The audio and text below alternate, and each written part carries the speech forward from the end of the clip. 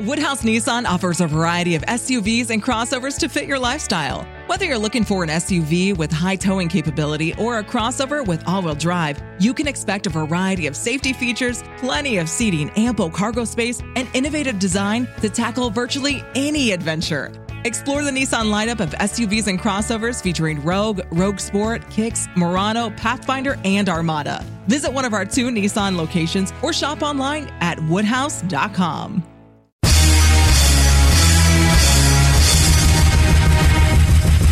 This is America with Rich Valdez, powered by PolitiWeek.com. And Rich Valdez is with us, former Christie administration official. You worked for Chris Christie, you've been in politics, done a lot of public service stuff. Rich Valdez, columnist now with the Washington Times. This is America.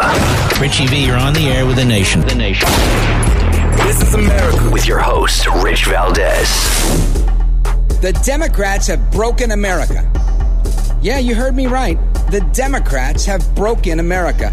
I am your host, Rich Valdez, and I want to jump right in to what's going on with the Democrats. As I was preparing for the show, I'm looking through an article on Axios.com, and I see a headline, and it says, "The coronavirus pandemic broke America." And the lead is, 8 weeks into the nation's greatest crisis since World War II, we seem no closer to a national strategy to reopen the nation, rebuild the economy, and defeat the coronavirus. And it goes on to talk about a million other things about how bad the coronavirus is and how unprepared the country is. I look at that and I think to myself, where is it that the failures truly lie? According to Axios, the pandemic broke America. But my question to you is, did it really? Or was it the Democrat blue state governors and their response to the pandemic that's hurting America? Was it their lack of preparedness, their lack of ICU beds, their lack of PPE, their lack of ingenuity, lack of industriousness, and a lack of common sense and intellect to protect senior citizens and those with compromised immune systems? If we look at Wisconsin, for example, the Supreme Court just recently ruled that the governor's continued stay-at-home orders can't be enacted without a vote in the legislature. And why is that? Well, the Supreme Court had some sense, and they've realized, guess what? We can't continue to enforce these laws that aren't even laws, because laws have to be created and voted on and debated and voted on again and signed into law. That's how a bill becomes a law. And it has to happen where? In the legislature. Now, of course, there are emergency powers, and I constantly make an example, at least, when I'm talking with my children, I do, because I want to make things make sense. And they say, can they do that to us? I say, well, if you're ever coming home and you see fire trucks close to your block and the cops have the street blocked off and they tell you, hey, you got to go around. You got to go this way. You can't go here. You can sit there and argue that you have a constitutional right to ambulate freely, that this is America. But I think it's reasonable for them to say, well, that building over there or that abandoned warehouse over there is on fire. And for your safety, we're asking you to walk around and go around the block. Okay, that makes sense. But once that building stops burning, that fire is out. If the structure is unsound, they might put tape around it and make a perimeter. But at some point, normalcy will be restored. So here we were asked to give 15 days to flatten the curve. That happened. And the whole point of flattening the curve, why? Well, of course, it was because of the stress on the hospital systems, the stress that President Donald Trump moved heaven and earth to make sure that there were ventilators available, having companies like GE and others stop the production they were doing and create new production lines to create new products that they had not previously created, using the Defense Production Act that hasn't been used since God knows when. So many unprecedented actions were taken by President Trump to meet the needs of Democrat governors in blue states that failed, that were unprepared. And that was the case in Wisconsin. But they got it right. So they decided, hey, you know what? We're going to open the bar. We're going to open the bars, and within minutes, is the article that I read, within minutes, these bars were open. So check this one out. It's from CBS News. It's almost immediately after the Wisconsin Supreme Court struck down Governor Tony Evers' stay-at-home order on Wednesday, bars in the state opened their doors, and patrons didn't hold back. And then it shows video of literally the bar packed Now, of course, there's an interview with the owner, and he's saying, look, we want to have social distancing. We want people to wear masks when they can. He wants to be careful. He wants to be on the safe side because he doesn't want his customers to get hurt. I get that. But the question remains, is it the coronavirus that broke America, that has a death rate of less than 1%? And of course, here in New York, so many of us know people that have lost their lives to this. And I'm not trying to be insensitive. That's something that happens naturally. I don't try to do it. But the reality is 99% plus of people infected are going to live. So why are we putting a quarantine on the healthy? Because the government said so. President Trump says that we're going to be reigniting our economy. Our economic engines are going to roar again. And I believe him. But we've got to start somewhere. And it wasn't just a few days ago that salon owners and barbershop owners right here in New York City got together. And they said, you know what? No más. Ya basta. We need to open up. People can't handle it anymore. Our economic engine has to roar once again like it did prior to coronavirus. So check out President Trump talking about the economy. Tomorrow will mark 30 days since we released the White House guidelines for a safe and phased opening of America. That's what we're doing. It's the opening of America. We're going to have an amazing year next year. We're going to have a great transition into the fourth quarter. As of this morning, almost every state has taken steps to begin reopening, and the American people are doing an extraordinary job of continuing to take precautions while at the same time wanting to start, and they will be starting to resume their American way of life. We will be reigniting our economic engines. We're going to be taking care of our most vulnerable, which are our senior citizens and some others. We're going to be working very, very hard on our senior citizens and our nursing homes and various communities to support those that are struggling in this very difficult time. Others don't have the same kind of struggle. Well, the president's 100% right. So many of these governors in the blue states, especially here in the Northeast, they failed our senior citizens. So when he says our most vulnerable seniors, he's 100% right, because we need to protect those that need protecting. Those are the ones that need to be quarantined. Don't quarantine me. In fact, we've been doing this straight through the coronavirus because Essential Andy Cuomo, Governor Cuomo from the Andy Cuomo podcast, he says that we're essential and that you're not. And that's messed up. But like I was saying, Trump is reiterating that there's a phased plan to open up. And we all know that. Dominicans, Puerto Ricans, everybody was gathering in New York City in the Bronx as New York City salon owners demanded a plan so that they could work. And they're going to be back in action soon, which is really good news for all of my compatriots in the barber world. But that wasn't such good news a couple of weeks ago for Shelley Luther when they shut her down. But she's back, and she stood up for what she believed in. Just like a mom on the subway stood up for what she believed in, wearing a mask on her face that was below her nose and mouth, walking with a child that had to be 2 years old. And that 2-year-old child also had a mask on. The craziest thing happened. I don't know what happened ahead of time. I really don't. You know me, I back the blue. I'm all about the NYPD. There's several members of my family, the Valdez family, that have served NYPD and do serve NYPD right now. So salute to the NYPD. But this video was really controversial. It's like 5 dudes, a female sergeant, and this woman, you know, she took a swing. Once you take a swing, you got to go down. You fight. Doesn't matter who you are at that point.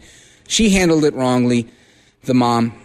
But listen to this, and just imagine they're in the subway. They're on the stairs in the subway, and that's where the video starts, where the police are telling her to do X, Y, and Z, and she starts with, you know, get the F out of here, this, that, and the other. And she's holding her 1.5-year-old, 2-year-old by the hand.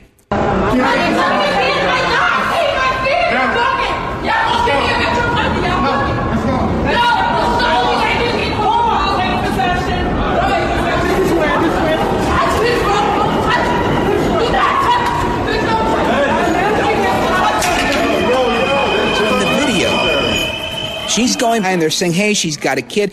She swings at the cop, pushes the cop, whatever it is, and they take her down, and she resists. She resists, and this, again, the headline is, Mom refuses mask, whatever, gets tackled, whatever. You know, everybody, if it bleeds, it leads. That's the media mantra. I get it. Then there's the facts, right? They always say there's, 3 sides to every story, your side, my side, and the truth. I guess what I'm taking away from this is what it took. It took this young mom, 20-something years old, with her small child, or this young woman with a small child, walking through the subway, getting into this altercation with the police. And I could not help but think, what if that was one of my kids? I have 2 daughters, and I've always told them to fight for what they believe in. I've always told them to respect the police. But sometimes those 2 ideals, those 2 values are at odds. So what happens?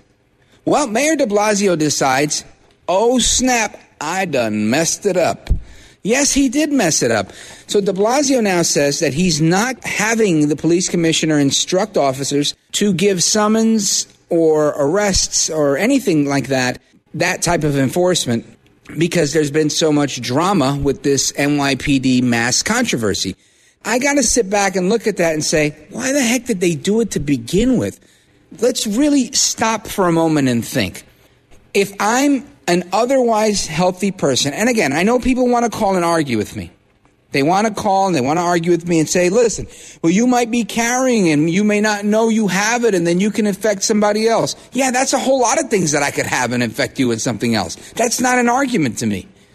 You can't make the argument that, well, we don't know if you have it, so we got to be careful. Screw you. Don't get near me. Walk around. You put on a mask. I'm not going to wear a mask. That whole logic is so flawed to me. And people just buy it and they eat it up. Hook, line, and sinker. But that's insane. But check out the mayor. Listen to this. So the reset will be this. We start with the fundamental notion. The NYPD is here to protect lives, to save lives. And where we see the greatest danger to lives in terms of the coronavirus and the area where we can enforce is around gatherings, particularly large gatherings. So that's where we're going to focus. We wanted to give people this clarity. And it's literally the bigger the gathering, the more that needs to be done by the NYPD to make sure that gathering either never gets started to begin with or is quickly broken up. And again, if we never need to take any additional enforcement action other than the NYPD showing up and people leaving, that's the ideal by far. Summonses are an available tool, and they will be given if people do not disperse. All right, so now, hey, listen. You don't have to wear a mask. All of a sudden, you don't have to wear a mask, but you have to wear one if you go to Target or to the bodega, wherever you want to go, you got to wear one. But if you're outside now, you don't have to wear a mask, or wear the mask, but we're not going to enforce wearing the mask, which basically means don't wear the mask. That's New York City. Then there's some people are really overboard, like the mayor of Los Angeles. Mayor Garcetti in Los Angeles, he's taken the cake. You've got to hear what he had to say. Listen to Mayor Garcetti in Los Angeles. Check this out. So do you have a sense of where you're going to be in September? We did see that news this morning. The California State University system is saying they're not going to have classes on campus. What are you expecting in Los Angeles and for your schools? Sure. I hope for our K through 12 schools that we will have some sense of opening, but it won't be in the way that we've known school in the past. It might be fewer days a week. It might be staggered because we have to maintain that physical distance, and we have to make sure for our vulnerable children, some of them won't be able to go back to school for some time. Look, we have to tell the hard truths and protect our people. At the same time, we take steps forward. For instance, this past weekend, we opened up our trails. We have retail for curbside pickup. We'll see that expanded, and even some active recreation on our beaches this coming weekend. Those are important, and we've never been fully closed. We'll never be completely open until we have a cure, but I do believe that we can take steps, but monitor those numbers, listen to the scientists and the medical professionals, and make the tough calls, even when there's criticism. Well, that's Mayor Eric Garcetti. He was on with George Stephanopoulos. And I'm no fan of Mayor Garcetti. I think whenever he opens his mouth, it's something stupid that comes out of it. He's kind of like Mayor de Blasio's evil twin brother on the West Coast. But keep it locked right there. You're listening to This Is America. I'm Rich Valdez. This is America.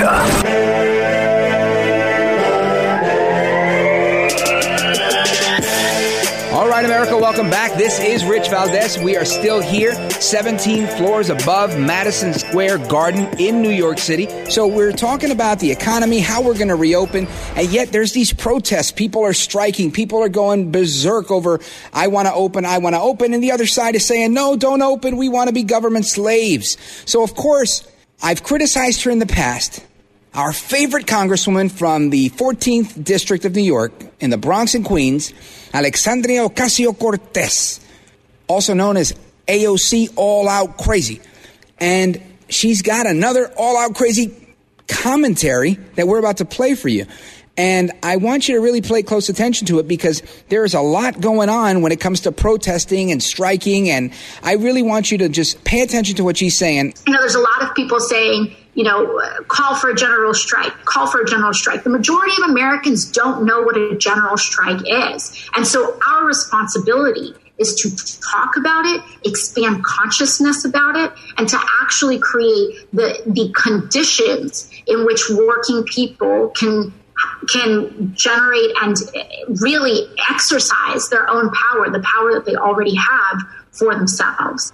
I'm in agreement with people using their power for themselves, but her delivery, I have to question it. Now, she says, Americans don't know what a general strike is. Excuse me, who died and made her the queen of communism? I don't know. Maybe Eva Peron? Everybody knows that their voice has power. This goes back into people with the saying, the squeaky wheel gets the oil or the squeaky wheel gets the grease. I think that's a given. Then she talks about working people. Now that irks me because she's the one that's pushing for people to be unemployed. Her policies create an environment, or the conditions, as she likes to say, to create conditions, because it boggles me. I mean, there's so much wrong with her statement. If you're going to create conditions, you're creating an unleveled playing field. I think what you need to do is back off and allow the market to work. And the conditions work themselves out. Right now, the market would work, but for the governors getting in the way saying, don't do that. They say to me, here's a letter that says you're an essential employee, but so-and-so isn't. The bodeguero, the guy in the bodega, he's okay. But you're not. The dentist isn't, but he is, but he's not. If you want to get your porcelain veneers, no go. You need some emergency root canal business? Maybe. I take exception to all of that because there are many people that aren't working. So when she says working people, what about the people that aren't working because of you and your party? That's number one. It also brings me to something she said not too long ago on The View. And she says, I think it's just the stakes are too high when it comes to another 4 years of Trump. Now she's talking about re-election. My community especially has been so impacted. And it's, for a lot of communities, it's an issue of life and death. We have kids in cages. We've had a pandemic response that happened way too late, literally 7 days after the first case in the United States. 1 week. And it cost us lives. And then she says, we have people that don't have access to the critical care they need. I think it's really important that we rally behind our Democratic nominee in November. Good old sleepy Joe Biden. She's saying people don't have access to the critical care that they need. Let me ask you a question. If you know somebody who's been sitting at home for the past 6 or 7 weeks, what do you think is most critical to them right now? Would you say it's a job? I would say the most critical thing they need right now is an income. Maybe they're getting some from unemployment. Maybe they're living off of savings. But don't you think this world would be a better place if everybody was making money again? If the economy was roaring again? And I pick on AOC because, A, she's just such an easy target, and B, because she really passionately believes in these things, and it makes it that much easier to illustrate how silly they are. This is something that we can't continue to just pretend and play. This is a real thing. When President Trump says that we have to reopen our economic engine, he's not kidding. That's something that actually has to happen. And we can't make these lopsided decisions where people say, oh, we have nowhere to put these people. Put them in the nursing homes. Nursing homes have space. Put them there. Clearly that was an issue. So, I mean, there's so many things that we can learn from, so many mistakes that we can learn from, and we have to learn from them. But she says we have to rally around our Democratic nominee. And I'm thinking Joe Biden and his gaffes, they just continue, like during the virtual roundtable that he just had. So when you have a nominee that is likely dealing with issues related to lots of things, I mean, sexual assault allegations, corruption allegations in Ukraine, corruption allegations in China, and he's on MSNBC and he's stuttering his way through a virtual town hall, what are we supposed to do? Listen to AOC? So I want you to listen to Sleepy Joe Biden, Sleepy Creepy Joe, on MSNBC, fumbling his way through a really simple question. Check this out. This is not a moment for excuses or deflections or blame game. We're in the middle of a pandemic that had cost us more than 85,000 jobs as of today. Lives of millions of people, millions of jobs. You know, and we're in a position where, you know, we just got new unemployment insurance this morning, numbers, 36.5 million claims since this crisis began. Okay. It's funny because it's kind of cute, but it's not, because that guy wants to be our president. But he says, we just lost 85,000 jobs today. No, we have new unemployment insurance. First of all, we didn't lose 85,000 jobs. We've lost 36 million jobs. But Biden doesn't know what's going on. He just uses words, you know, informative, air, black, silver, remote control, Sharpie pen. And he thinks, and that's why, because I'm Biden and corn pop and Trump is bad. And we have a pandemic, by the way. Like nobody knew that. This is why we have to fight back. All right, America, that's all I've got for now. And like I always tell you, my favorite quote from Hamilton. Woodhouse Nissan offers a variety of SUVs and crossovers to fit your lifestyle. Whether you're looking for an SUV with high towing capability or a crossover with all-wheel drive, you can expect a variety of safety features, plenty of seating, ample cargo space, and innovative design to tackle virtually any adventure. Explore the Nissan lineup of SUVs and crossovers featuring Rogue, Rogue Sport, Kicks, Murano, Pathfinder, and Armada. Visit one of our 2 Nissan locations or shop online at woodhouse.com. If you stand for nothing, you'll fall for anything. And like Sir Edmund Burke always said, the only thing that's necessary for evil to triumph is for good people, like you, me, and everybody else listening, to sit there and do nothing. So do something, read something, know something. Take action, because this is your country. I'm Rich Valdez, and this is America. This is America.